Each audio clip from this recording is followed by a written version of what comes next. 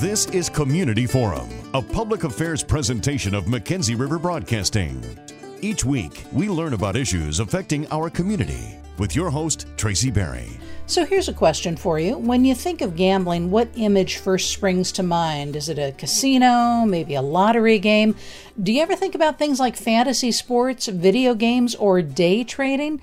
March is Oregon's Problem Gambling Awareness Month. It's a time to highlight some of the issues that can lead to addiction and offer help to those who want to break their cycle. Oregon has some great resources in place to try and help people out. In fact, there's a phone number that gets advertised a lot, 877-MY-LIMIT. That's 877-MY-LIMIT.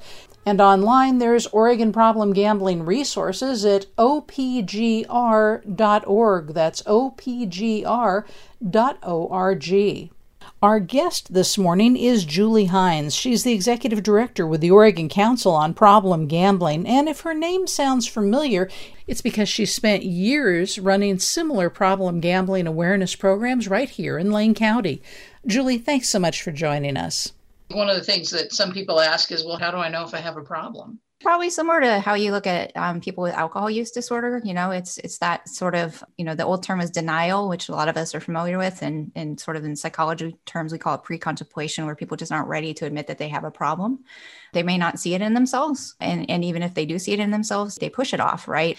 Am I lying or concealing my behavior? Am I spending more time and money on it? For example, with gambling, am I preoccupied with it? Am I unable to cut back or quit? Am I feeling restless or irritable when I'm trying to cut back and quit? With gambling, am I chasing losses, which mainly means when you go play and you lose, this mentality around, okay, maybe I can get it back if I just spend a little bit more. Maybe this next turn, maybe this next game. So those are kind of the things that we look for. Now in the pandemic, it's a little bit more complicated, right, Tracy? Because now we're dealing with people that are isolated. Oftentimes they're on their own devices. It's not recognizable.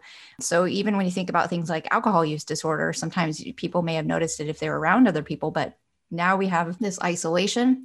And then with gambling, the ability to play on our phones or our computers, and this increased ability to then hide the behavior and it could really draw out the time in which somebody could actually see the problem or seek help. And it's something that really has shifted in, I want to say, less than a generation. It used to be that problem gambling was an in-person kind of thing. And then the computer became, much more a central part of life. And now with all of the online offerings for people, it really has, I don't know if it's changed the demographics so much, if it's mostly younger people online, or you're finding all ages just kind of coming into some of these risky behaviors. Yeah, I think that's a really great point. And we have been used to sort of the brick and mortar. And sometimes even, your listeners may be thinking about gambling. The immediate thing that comes to mind is Vegas and casinos. And yet we have this world where people can log on to a sports wagering app. They can, go into online, sometimes legal, sometimes not legal wagering. There's also video games that have a lot of gambling elements in them. So there's just so much going on now, which is opportunity and availability and accessibility for people. And with regard to age, yes, we see more older adults venturing into casinos than we do younger folks. And that's why the gambling industry is trying to figure out creative ways to get people back into the casinos that aren't in their 60s. But we also have to think about millennials, right? I mean, the millennials, we've always kind of, or at least in recent years, we've considered them to be young tykes. And, younger millennials are now in their mid-20s. So we have this whole generation now of Gen Xers who are familiar with computers, with millennials, and then, you're going to have your future Gen Zers that are going to come on board as well. And, you mentioned the gaming and how some of that the video gaming can almost lead into some of these larger gambling issues. You start looking at teens and children who are already getting into some of these behaviors. Yeah. And that's the thing that is most risky is when someone starts a risky behavior earlier on in life, they're more likely then to develop a problem later on in life. And we see that with alcohol. We see it with other drugs. We see it with other risky behaviors. And gambling is definitely no exception.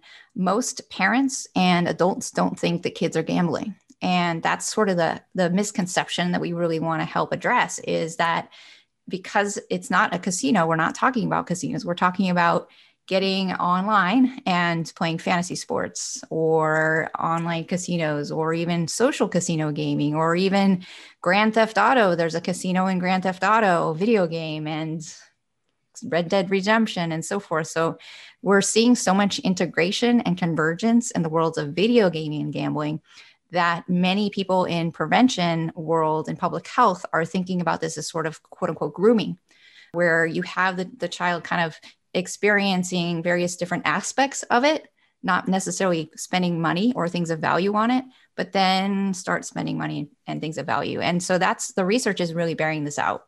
So some parents are probably listening and going, well, what do I do then? How do I counsel my child? How do we figure out how to set limits? How do they learn how to recognize this for what it is so they don't develop these risky habits and behaviors? Yeah. And that's great. I think that's where curiosity kind of comes in here, is being curious about the games that young people play, is understanding what the games are, being involved with that. And most parents maybe not necessarily like the games that the kids are playing, but they may allow them to play, but just kind of experiencing the game, asking questions, asking such things as, is there a loot box in this game? So if your listeners may not know, like, what is a loot box then? Which is a loot box is essentially a mystery box in which people put their virtual currency into the system to try to purchase something that might be a rare weapon or a character or a dance or something rare that might help advance them in the game. And they're really essentially, by all intents and purposes, spending money or in-game currency, which usually involves either progressing in the game or spending real currency to try to gain something of greater value. Some countries have actually banned the uses of loot boxes within video games because they're considered gambling in those countries. So monitoring things like that. So looking at what they're playing, asking questions about it, setting appropriate limits on the age ratings of these kind of games. This is just sort of global recommendations around that. And obviously, time setting around that it's become very easy for us now during the pandemic to, okay, go ahead and play the game. I've got to work here. And that's not a knock on parents who are trying to work from home and juggle billions of other things in their lives. But it comes down to remembering, the mental health of the child and the potential risks that they might be engaged in. When you talk about potential risks in games for children, adults, of course, they're playing those games too. Mm-hmm. And in a larger sense, a lot of gambling that's online, it feels like a game, more like gaming than it ever has, I would think. Yeah, it really does. And especially because we have this virtual currency now where, we spend our time on Amazon and buy things and sort of don't really recognize the dollar value sometimes of things. And it's really exacerbated when you add that world into gambling. And oftentimes the conversion of things, even in video games where they convert it to coins, or they might call it credits, or they might call it various other things besides money, to sort of take that psychological idea about what you're spending around that. And, some of the online casinos and sports books have gotten some criticism around, it's really easy to deposit your money in there, and it's way more complicated to extract your money out of there. Gee, what a surprise. Shocking.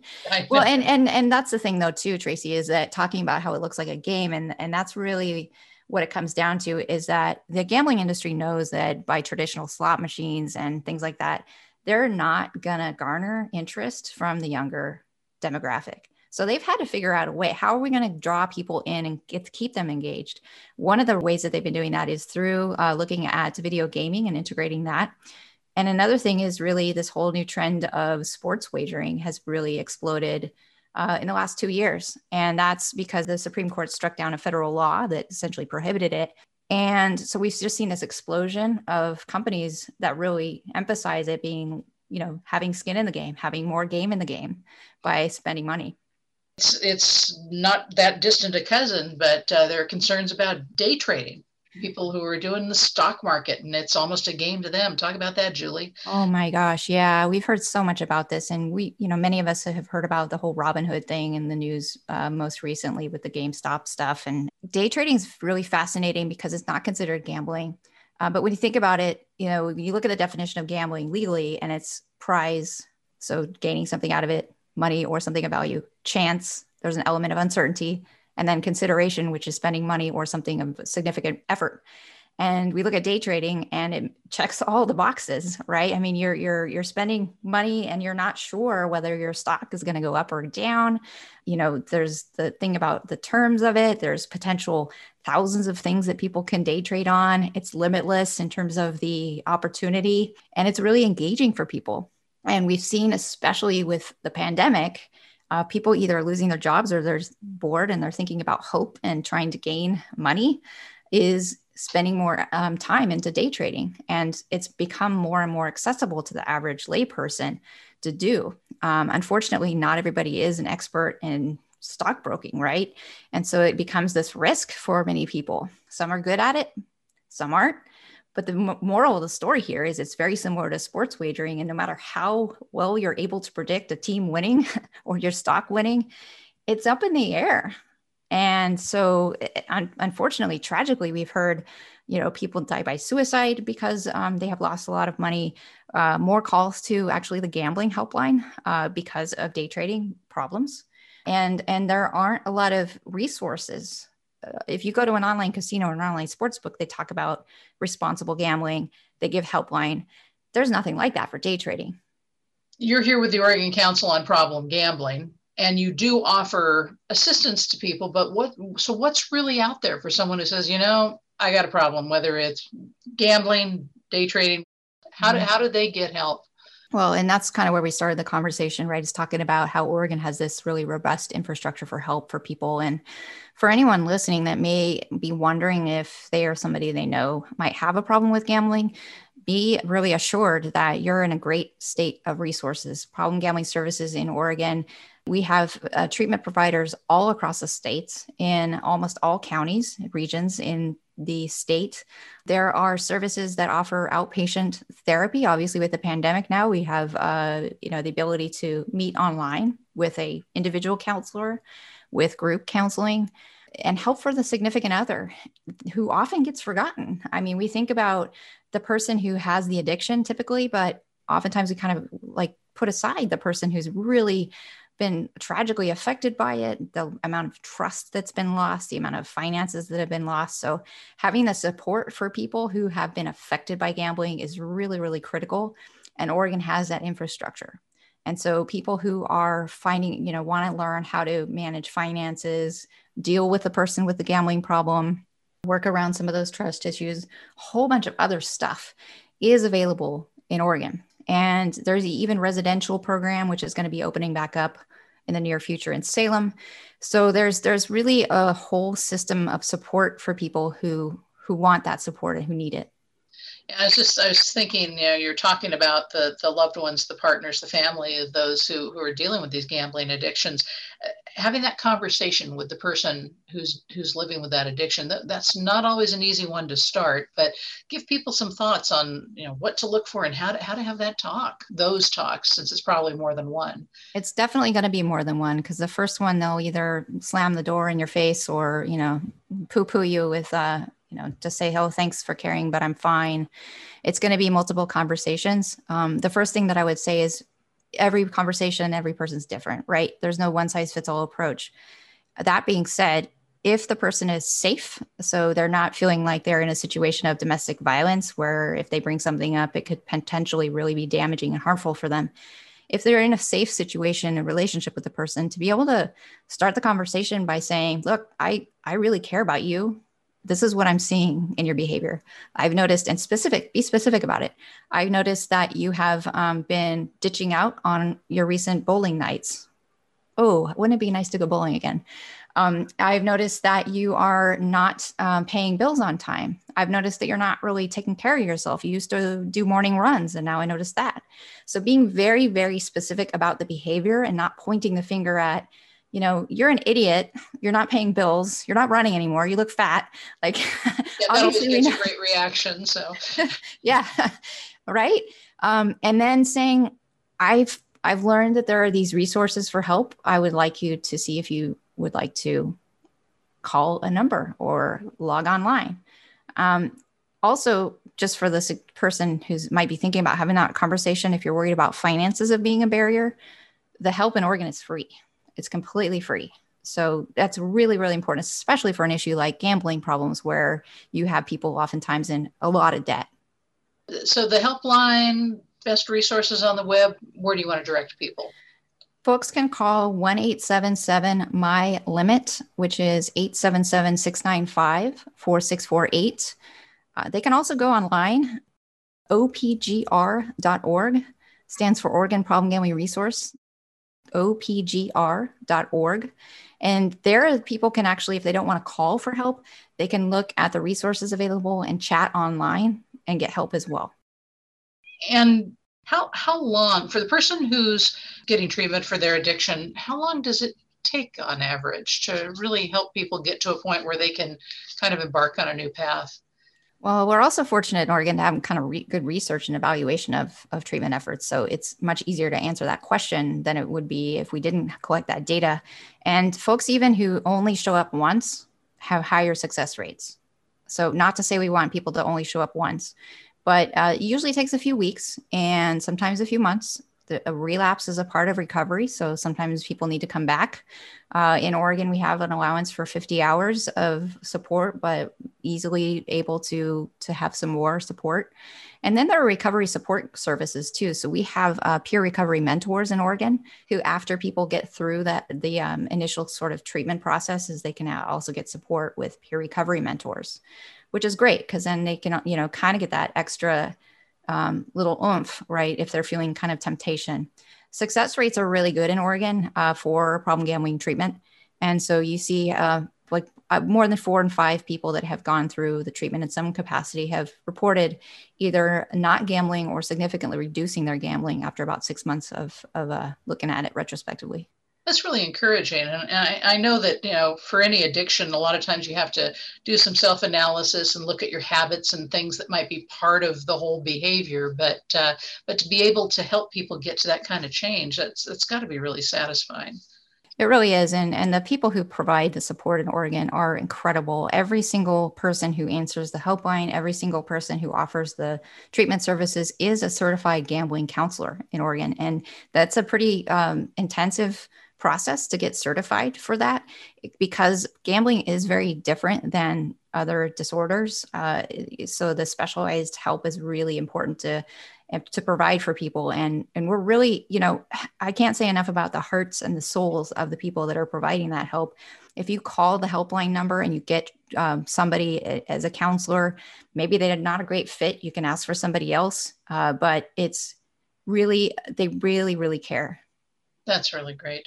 The timing's good because March is Problem Gambling Awareness Month. So this is when you make a big push. You do it all year, but this is a time to especially focus on it and try to get people, taking care of themselves. Yeah, and it's a good time of year. Obviously, everybody has an awareness month or a week or a day, but March was chosen initially because of the whole March Madness basketball thing. And that was the main driver for sports wagering for so many years. Now, of course, people wager on cricket matches and things that are available. But it is important this time of year to really sort of take stock, to think about how gambling is a serious problem, and just kind of educating the general public, because it's often one of those issues that people just don't think about. It's so easily hidden that we need to highlight the awareness of problem gambling as an issue that, 1 in 38 Oregon adults suffer from. Final thoughts, anything you want to add? Just for folks who may be knowing that there's somebody that they love has a problem with gambling, there's hope, there's help. We want to make sure that people know that they can reach out anytime, 24/7 for free and confidential help. And once again, if people want help, the phone number, the website. 877-MY-LIMIT, that is 877-695-4648. Or they can log online to opgr.org. Julie Hines from the Oregon Council on Problem Gambling, thanks for being our guest this morning on Community Forum. Thank you, Tracy. Community Forum is a public affairs presentation of Mackenzie River Broadcasting. If you have questions, comments, or your organization is interested in taking part in a future program, we'd like to hear from you. Send your letter to Mackenzie River Broadcasting, Attention Public Affairs, 925 Country Club Road, Suite 200, Eugene, Oregon, 97401. Thanks for joining us. Tune in again next week.